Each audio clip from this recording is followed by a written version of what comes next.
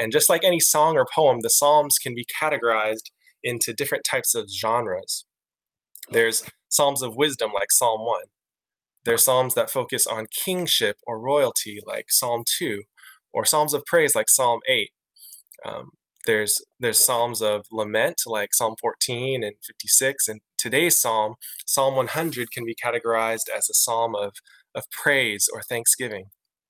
Many consider it somewhat of a doxology, which kind of caps off a series of kingship psalms from Psalm 95 through 99. Psalm 100, it's a simple yet joyful hymn that exhorts us to give praise and thanks to God for all that he is. It invites us and the nations to come and worship the King with gladness. But within this invitation, within the psalmist also provides for us a foundation for our worship. There's a structure built into this psalm that can serve as a model of how we can approach Christian living. And that is, we should live our lives based on what we know about God. In other words, it's our theology that shapes our action.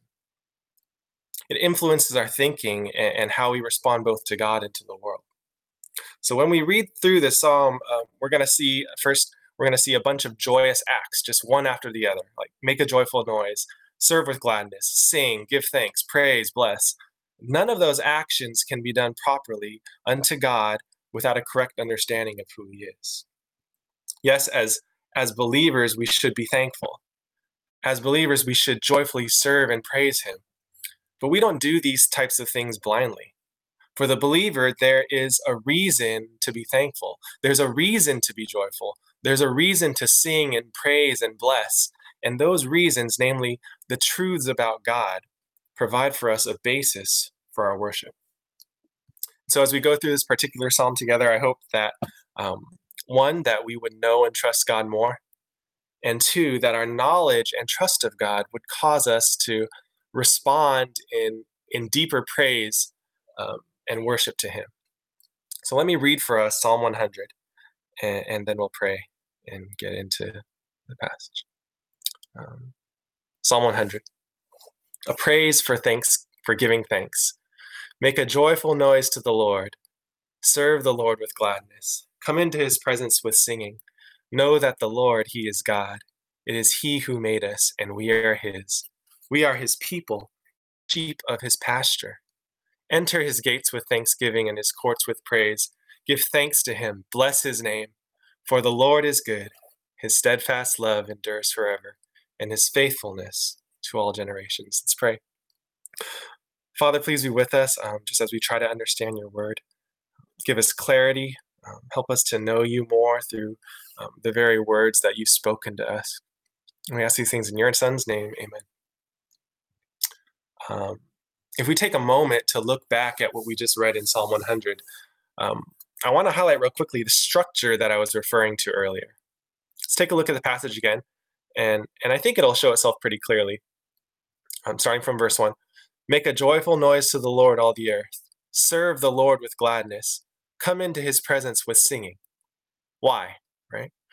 What would cause us to respond this way? Verse 3. Know that the Lord, he is God. It is he who made us, and we are his. We are his people and the sheep of his pasture. Those are the reasons, okay? So verse 1 and verse 2 show us joyful acts of praise. And verse 3, it gives us the foundation.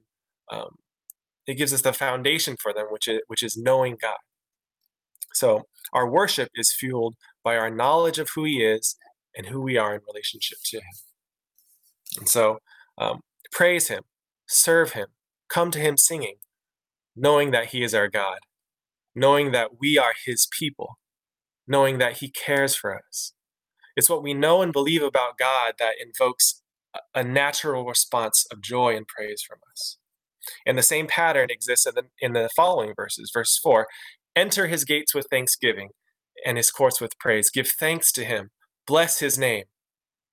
Why? For the Lord is good. His steadfast love endures forever, and his faithfulness to all generations. We praise him because he's good. We praise him because his love for us is never ending. We bless him because he's always faithful to do what he says. See, our actions and our feelings towards God should always be based on the truth from his word. That's the structure that this psalm gives us. It's nothing new. You can find the pattern, all throughout the Bible, but it's just so clear in this particular psalm. And so we know, so we praise, right? We know, so we serve. We know, so we sing. And the more we know and trust in his character and attributes, the more we'll willingly fall down and worship him in thanksgiving and praise. That's pretty much like what Psalm 100 is about. I could probably just like end it right there after reading it through again, and that would probably be sufficient. But since we have some more time, I guess we'll just go ahead and take a closer look at the passage. The outline for today, it's as simple as what we went over. It's 4 things just help guide us along. The first thing is praising. I didn't think of normally I have some sort of 3 actions that blah blah blah blah to blah blah blah. I couldn't really think of one, so I just have 4 points. Okay, the 4 points are praising God. That's verse 1 and 2. Knowing God, verse 3. Thanking God, verse 4. And trusting God, verse 5. So praising God, knowing God, thanking God, and trusting God. So number 1, praising God. Praising God. Verse 1, make a joyful noise to the Lord, all the earth. Serve the Lord with gladness. Come into his presence with singing. I can't really summarize these verses any better than the text itself, but there's 3 obvious exhortations listed for praising God. But what I want to highlight is not just the acts themselves, but also the attitude that goes along with them. And that is, we don't just make noise to the Lord, right? We make a joyful noise. We don't merely serve the Lord, we do it with gladness. We don't just come into his presence casually, we come to him with singing. See, these are all joyful acts of praise to God. There's no attitude of resentment or feelings of fear when we come before God and praise him. God doesn't, he's not forcing us to worship him, okay? He wants us to worship him willfully and with all sincerity. Verse 1, make a joyful noise to the Lord, or shout to the Lord, all the earth. The root word for this phrase means to mar, or literally to break something in half. And so figuratively, it means actually to split the ears with sound. To split your ears with sound. The phrase was often used in the context of a king's arrival, where his subjects would cheer and shout as he entered. And it's fitting because the previous 5 psalms were all focused on majesty and kingship. So there's just a lot of excitement here. Okay, there's loud shouts of praise and a sense of overflowing joy that the king has come. I thought of it as being in a stadium for a sold out BTS concert, right? And right when the fans, they hear the music start to play, and then the performers start walking on the stage, and everyone starts getting crazy, right? And they start screaming and shouting and cheering, and you can see some of the girls and even some of the guys in the front, they're crying at the front of the stage just because they're so overwhelmed with emotion just to see these guys. Okay, and there's just this level of excitement that you normally wouldn't see in any other context. And all this excitement and happiness is put on display just for these 7 young Korean pop stars. I'm a bit older than most of you probably, so I'm more of kind of a 98 Degrees, NSYNC, Backstreet Boys kind of guy. Personally, I don't really care that much for BTS. I don't really get the hype. I know it's really popular, but anyways, I have nothing against them. In fact, I'm just amazed at how popular they are and how dedicated their fans are. And so when I see them and I notice how popular they are, I'm it kind of got me thinking, right? That if all of these BTS fans here can really get that excited for a boy band, do we as God's children get to that same level of joy and excitement when coming to see and hear about God? Now, of course, I'm not expecting everyone to come on Friday or Sunday shouting and screaming like they're at a concert. It's certainly a different context. But I just use that. I just want us to consider our personal level of joy and excitement when coming into the presence of God.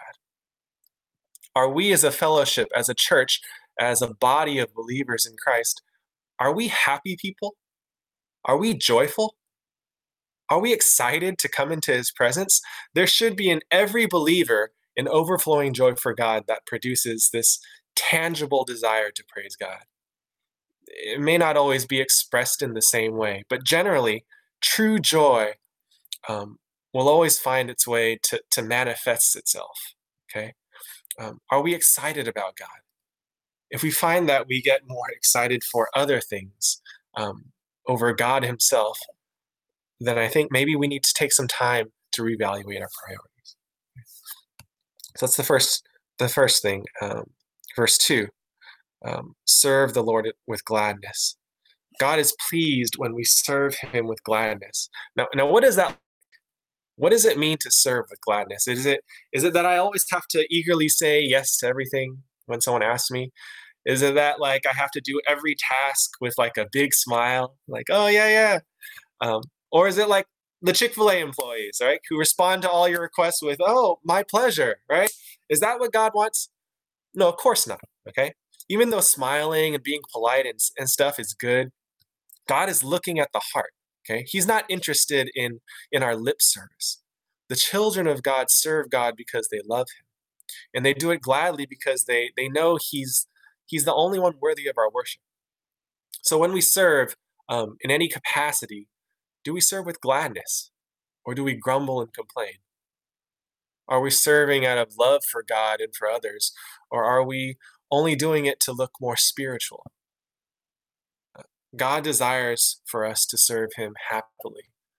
If we're not careful, um, our service can slowly, over time, just become another task for us. It can become like a hassle or inconvenience. It's like, oh, I gotta do this again. I gotta do my PowerPoint again, or I gotta speak again. Uh, and when we inevitably feel this way, we need to remind ourselves who it is that we're serving and why. Because our attitude in serving is just as important as the act itself. So when we serve the Lord, we should do it with gladness, the psalmist says. Now, serving the Lord isn't necessarily doing something for some, organized church ministry. You don't have to be like an usher or on the worship team. You don't have to be on some sort of committee to serve the Lord. In fact, if you're serving in those capacities and you know in your heart that you aren't serving for the right reasons, I would say God probably would rather have you serve elsewhere. But also know that even though church ministries do provide great opportunities to serve God, they are not the only way to serve the Lord. They're actually not even they're not even the primary way Christians serve God. The best way that we can serve God is through our obedience toward him. Loving the Lord your God with all your heart, with all your mind, with all your soul, and with all your strength. This is our primary service to God. Everything else is simply just a different way to manifest your heart's obedience to the Lord. If we truly serve the Lord with gladness and in those capacities, then we need to be obediently walking with him in the Spirit. So we won't be able to serve him with gladness in our hearts if we're disobedient towards him. See, God doesn't want us to serve him begrudgingly or out of obligation. He wants us to serve with gladness. And that can only be done when our hearts are being filled with joy from the truths of God's word. So serve him with gladness. Walk in joyful obedience to the Lord. Noise to the Lord. We serve him with gladness. And thirdly, we come into his presence with singing. Again, I think the focus here is more on the attitude than the actual action. We make joyful noises. We make joyful noises, right? We serve with gladness. We come to him or into his presence with singing. These are all intentional actions performed with joy. So the singing in this verse, though it's an action in itself, is more used to describe our attitude. When we come into the presence of God, we sing because it's our natural expression of joy. It shows that we're happy to be with him, and so our soul can't help but to sing in his presence. And God gets glory from that. Now, although singing is just an expression of praise, I believe it to be one of the highest forms. There's just so many references in the Bible connecting praise and joy with singing. The longest book in the Bible, which happens to be the Psalms, it's a collection of of songs, right? It's a collection of songs and hymns to be sung. There's over 400 references to singing in the Bible, and there's like 50 direct commands to sing. Here's just let me just go through a few from just the Psalms. Psalm 96, 1-2. Oh, sing to the Lord a new song. Sing to the Lord, all the earth. Sing to the Lord. Bless his name. Psalm 47:1. Clap your hands, all you peoples. Shout to God with loud songs of joy. Psalm 47:6. Sing praises to God. Sing praises. Sing praises to our King. Sing praises. Even in the New Testament, we're told to sing psalms and hymns and spiritual songs to one another. There's just an undisputable directive from God's word that commands us to sing to him. So clearly, God sees singing as important, okay? But singing is not only commanded in the Bible, okay? It's one of the primary ways that we receive the word of God. Colossians 3:16 says, let the word of Christ dwell in you richly. How? Okay, let the word of Christ dwell in you richly by teaching and admonishing one another in all wisdom, and singing psalms and hymns and spiritual songs with thankfulness in your hearts to God. That's Colossians 3:16. So we let the word of Christ dwell in us. One, by the teaching of hearing the teaching of his word. Okay. And two, by singing psalms and hymns and spiritual songs with thankfulness. See, singing not only exalts God, it edifies us. Okay. It teaches us truths about God. It reminds us of his goodness and allows us to joyfully express praise in a unique form that's honoring to God. It's been said that singing is kind of like take-home theology, because we can hear and we can even memorize an entire sermon on some of the most important truths of the Bible, all in less than 5 minutes, just from a song. In my childhood, I've memorized and I've forgotten many verses. But somehow, the songs stick to me, and I find myself, singing more truth to myself than I could ever read. Okay, singing is it's just such an essential part of the believer's life. Now, there are probably some of us here who don't really care to sing. Okay, but the people of God must sing, and we don't sing out of obligation. We sing because we can't contain it. See, when we are filled with the truths found in His Word, and when we're walking by and being filled by the Spirit, we can't help but overflow with joy. Joy is a fruit of the Spirit, right? It's a fruit that's produced in every believer, and singing is one of the clearest manifestations of that joy. So I'd urge you just to make a joyful noise to the Lord, right? Sing to Him. Bless His holy name. If you're having trouble just finding it in you for whatever reason, just to sing, then confess that to Him in prayer, and continue to meditate on the truth of His Word. Ask Him to fill you with the Spirit, and He will. And as you're being filled with truth from God's word, you'll soon find yourself overflowing with praise and singing. And when it's like the hymn, and when I think that God, His Son not sparing, then sings my soul. Right. So let the word of Christ dwell in us richly, so that our hearts would overflow with joy and singing and thanksgiving. Okay, so verses 1 and 2 focus on praising God. That was the first, is praising God. In verse 3, we can see the motivation behind that praise, which is our second point, and that's knowing God. Ruby's so cute. Okay, anyways, make a joyful noise to the Lord, all the earth. Serve the Lord with gladness. Come into His presence with singing. Know that the Lord, He is God. It is He who made us. We are His people, and the sheep of His pasture. When I read this passage, I can't help but to highlight the first word in verse 3, and that is know, right? Make a joyful noise to the Lord, knowing this. Serve with gladness, knowing that. Come into his presence singing and knowing. Know this. Get this first. Understand these truths. We're invited to praise God, yes, but not without first knowing who he is. See, our praise of God should always find its origin in truth.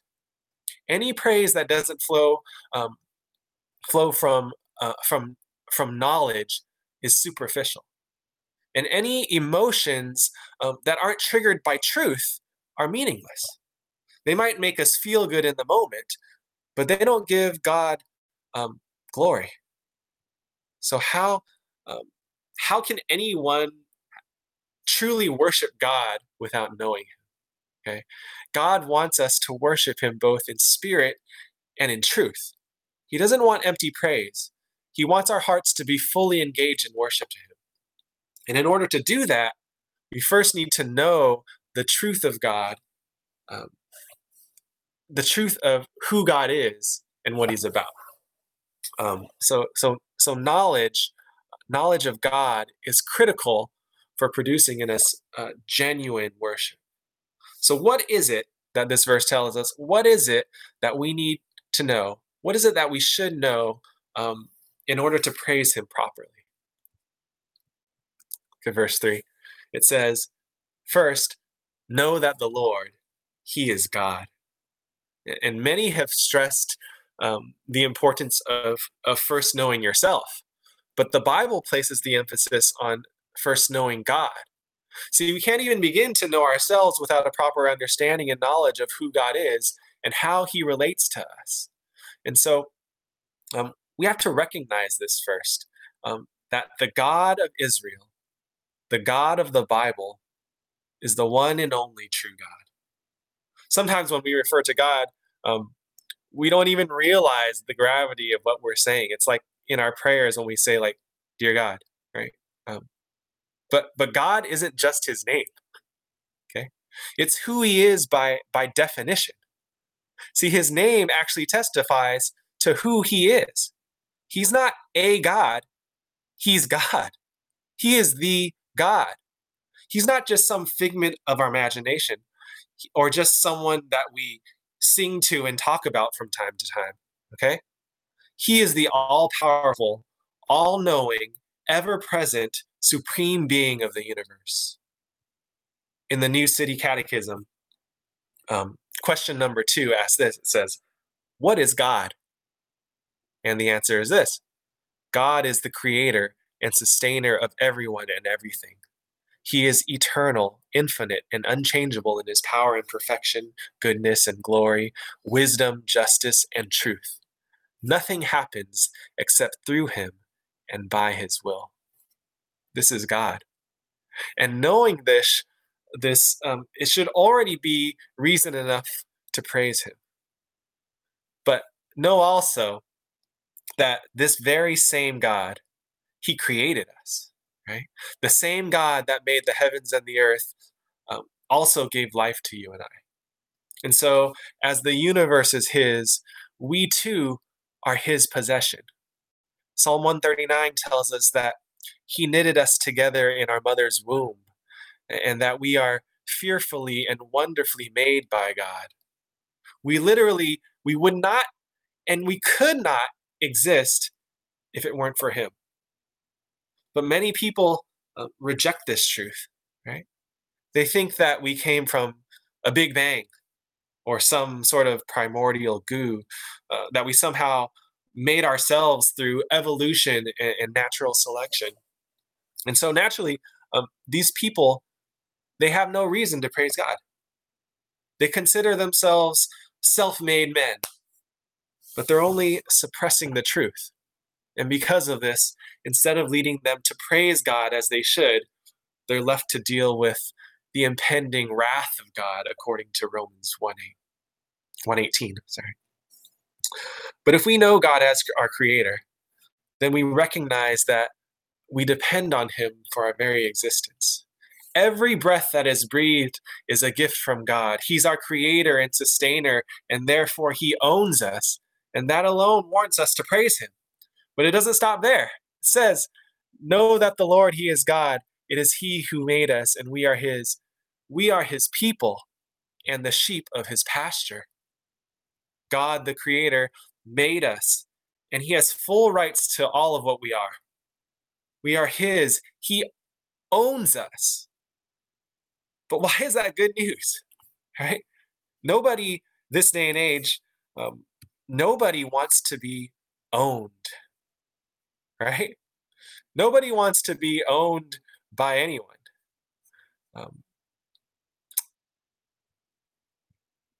We want nowadays we want autonomy, right? We want freedom to do as we please, where we decide the rules, not God. But this isn't how the Bible describes our relationship to God. Okay? Yes, we are created beings. Yes, we are fully owned by him. But this truth isn't meant to be enslaving for us. Okay? Yes, God is powerful. He created you. He owns you. You are his, but he also cares for you. Psalm 23 provides a picture of this. Says this, Psalm 23, the first part, starting at verse 1. The Lord is my shepherd, I shall not want. He makes me lie down in green pastures. He leads me beside still waters. He restores my soul. He leads me in paths of righteousness for his name's sake. Even though I walk through the valley of the shadow of death, I will fear no evil, for you are with me. Your rod and your staff, they comfort me. See, he cares for you like a shepherd cares for his sheep. He leads and he guides you. He provides for you. He protects and restores you. And through the dark times, he's your comfort and strength. This is what it's like to be a sheep under God's flock. See, under his care, we aren't being led as lambs to the slaughter, right? We're being led in paths of righteousness. So for God's people, it's actually a good thing to be owned. It's good because our owner is the God of the universe, and yet he cares for us. Not only that, according to 1 Corinthians 6, he bought us with a price. And he's willed his son to die on the cross on our behalf so that though we are his servants, we are set free from the sin that enslaved us previously. We are his. We are his people and the sheep of his pasture. Praise God that we've been created and owned and bought and loved and cared for and shepherded by God himself. Know these things and praise him for it. Make a joyful noise. Serve him with gladness. Come into his presence with singing. Okay, so we can see that our praise of God is enabled by knowing God. And in these last two verses, we're going to see the exact same pattern. Okay, praise and thanksgiving brought about by our knowledge of God's character. Okay, so one, we have praising God, two, knowing God, and three, thanking God. Thanking God. Verse 4 says to enter his gates with thanksgiving and his courts with praise. Give thanks to him. Bless his name. The idea of entering through his palace gates and his temple courts suggests that there's an emphasis on the gathering of God's people. Yes, we are to be thankful as individuals, but we're also invited to thank him and praise him corporately. Now, there are some who place just too much value on the physical location of the gathering, okay? But a palace, it's only significant because that's where the king resides, right? And a gathering place is only significant because of the people who gather there. So whether we meet through, Zoom or at 401 Taravel or on a field next to a playground, the point is not where we gather. It's that we are indeed gathering to worship God in unity. And the psalmist says that when we come together, we should do so with thanksgiving and praise. We should come blessing his name. That last phrase in the verse used to always confuse me. I used to never really understand what that meant. Like, what does it mean to bless His name? What does it mean to bless God? It never really made sense to me.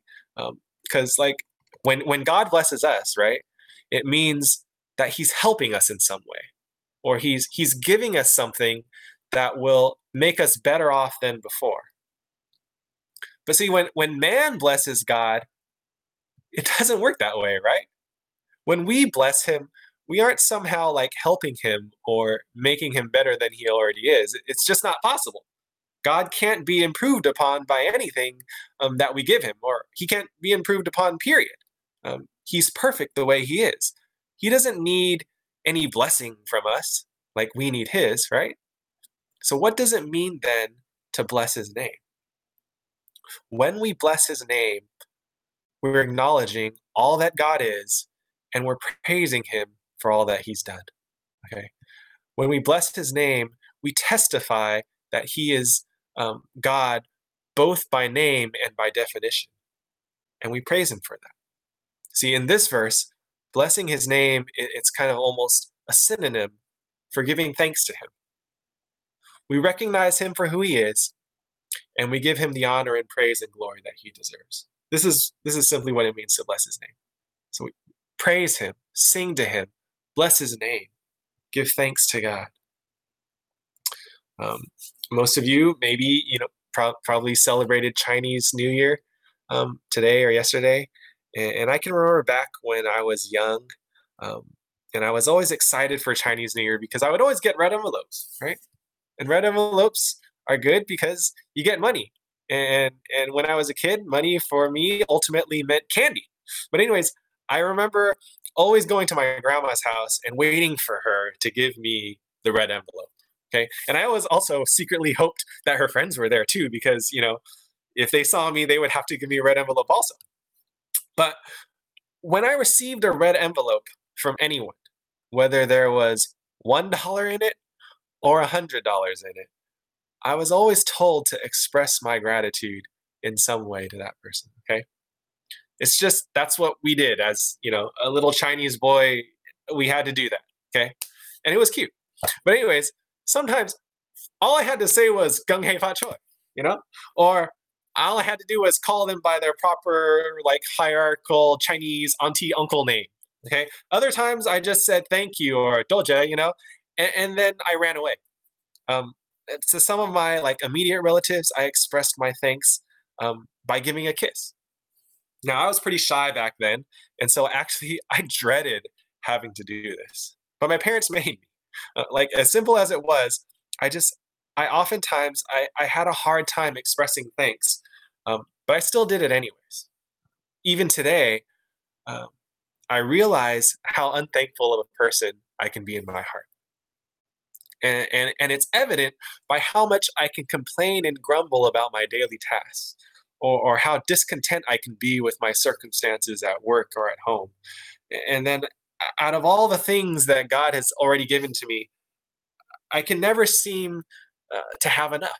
I always have a desire for more and better things or newer things.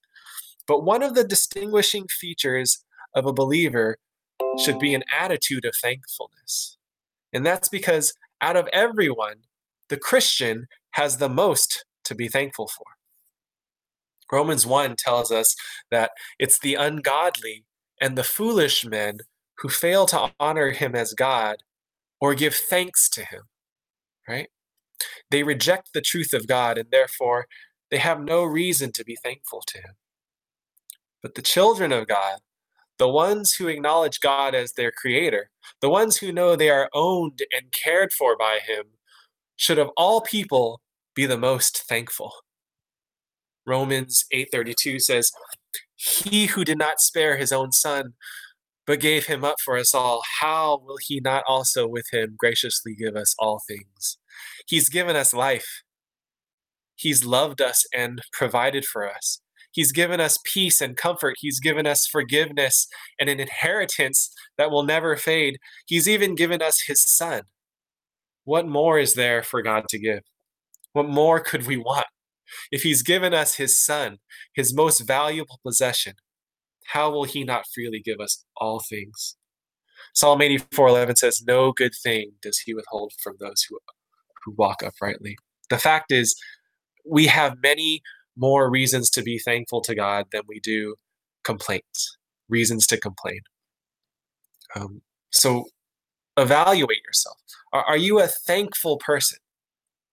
Or do you, if you don't know, go out and find someone who knows you and ask them, okay, based on the way that I talk to you, and based on the way that I talk to others, and based on the content of my conversations, would you consider me a person who is thankful? Would you consider me as someone who is joyful? Because out of the heart, the mouth will speak. And if thankfulness isn't evident in our speech, then that may indicate that may be an indication of a larger issue within our hearts. Thankful hearts speak thankful words. Now, some might say, "Hey, you don't know me, right? I'm a super thankful person on the inside. Uh, I just sound ungrateful on the outside, right?" And there's a chance that might be true, but it'd be pretty difficult to prove. And the same goes for other things too. Like, how can someone who always seems to be grumpy be truly joyful on the inside? Or how can someone be genuinely singing in their heart to God, but have a consistent look of boredom on their face? Right? Oh, I'm really singing on the inside. Like, how is that possible? Certainly, it is possible, but the odds are, if we are constantly grumbling and complaining on the outside, we're most likely doing the same thing in our heart. But that's between you and the Lord, right? Man can only judge what they see externally, but only God can conclusively know our heart. He knows our every thought and every intention. Are you grateful towards Him? Are you thankful? He's literally given us everything. So we should come to Him with thanksgiving and praise. We should bless His name and give thanks to God. And that brings us to our last point, which is trusting God. Trusting God. Enter His gates with thanksgiving and His courts with praise. Give thanks to Him. Bless His name. Why? Why do that? Verse 5, "For the Lord is good. His steadfast love endures forever, and His faithfulness to all generations." In verse 3, the focus was more on the authority of God. He is God. He is the creator. He owns us. We are His. Verse 5 shows us more of His character. He's good. He's loving. He's faithful. And as God's children, we need to be hearing both of these things equally. Okay? My son, he needs to know that he must obey me. But at the same time, he needs to know that I love him. Okay? If God was all powerful but not good, we would live our lives in fear, right? If He loved us unconditionally but had no authority to accomplish any task, then we would just ignore Him, right? But since God is all that He says He is, we can rely and trust in Him. We can trust God. The truths, that these verses speak, they speak so loudly for themselves when you read it, right? I almost feel like I don't need to say much more, other than just reading the psalm itself over and over again. I chose the psalm because I needed to hear these things. Okay, and I've been so blessed, simply by reading these truths over and over in my mind, day after day. The Lord is good. His steadfast love endures forever. His faithfulness to all generations. Psalm 136, it models the same thing for us. You can turn to it real quick. If you turn to it and you just scan over the passages, it won't take you long to see the pattern. Okay, just look at the passage and look for the key word there. Okay, verse 1: "Give thanks to the Lord, for He is good, for His steadfast love endures forever." Verse 2: "Give thanks to the God of gods, for His steadfast love endures forever." Give thanks to the Lord of Lords, for his steadfast love endures forever. And on and on and on and on and on it goes, 26 times, repeating the same truth over and over and over again. The same thing. His steadfast love endures forever in every single verse. So meditate on these truths, right? Take them home with you even after tonight and keep them with you wherever you go. Believe me, you will need these truths in your pursuit of godliness, especially when hard times come. And you might say, okay, well, that all sounds great, but how do I give thanks to God when I don't feel like it, right? How do I praise his name when I'm feeling downcast, when I'm feeling oppressed? How do I serve and sing and bless his name when nothing seems to be going my way? Nothing seems to be going right in my life right now. And the answer? The Lord is good. His steadfast love endures forever. His faithfulness extends to all generations. You were laid off from your job. The steadfast love of the Lord endures forever. Lost a loved one. The Lord is good. His steadfast love endures forever. You're feeling depressed and lonely. The Lord is good. His steadfast love endures forever. You're feeling hopeless and depressed. The steadfast love of the Lord endures forever. Whatever trial or hardship that you may be facing right now, the answer remains the same. Know God. Trust God. Rely on God. Know that he is good. Know that he is loving. Remember his mercy. Remember his grace. Our feelings, they fluctuate. Our situations can sometimes be difficult and depressing. Our circumstances can be overwhelming, but praise God that our joy doesn't depend on any of those things. Okay, it doesn't depend on even on how we feel. Our joy depends solely on the truth of God's word. It depends on what we know. All that he is, all that he's done, and all that he says he will do. So we can still serve with gladness even when we don't feel like it. We can still sing during hardships. We can still thank him even in our weakest state. Why? Because the Lord is good. His steadfast love endures forever. And because we know that God himself never changes, our motivation to praise and thank him should always remain the same. Circumstances change, relationships change, feelings change, but the steadfast love of the Lord endures forever, and his faithfulness extends to all generations.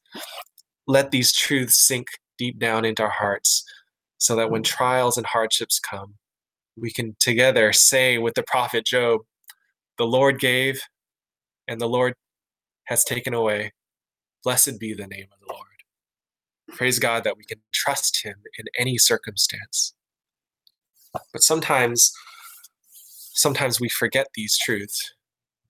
And sometimes our hearts need to be reminded by someone other than ourselves, right? And what better way to be reminded than to have a group of sinners saved by the grace of God, singing these truths to you out of the abundance of joy in their own hearts. This is why corporate worship is so important. This is why we enter his gates with thanksgiving together. We gather together week after week so that we can again be brought under the truth of God's word, so that what I know takes precedence over what I feel. This is why we must come together in thanksgiving. This is why Ephesians 5:19 tells us to address one another in singing psalms and hymns and spiritual songs. We must come together to bless him, even when we don't feel like it. If not for your own sake, then for one another. And as we do this, we declare an open invitation for all the earth to make a joyful noise to him, right? Praise God, know God, thank God, and trust in him. For the Lord is good. His steadfast love endures forever, and his faithfulness to all generations. Let's pray. Father, we thank you for giving us your word. We thank you for allowing us to hear and study it. We ask that you would let your word dwell within us richly so that we would be able to more truthfully and consistently give you the praise and honor that you deserve.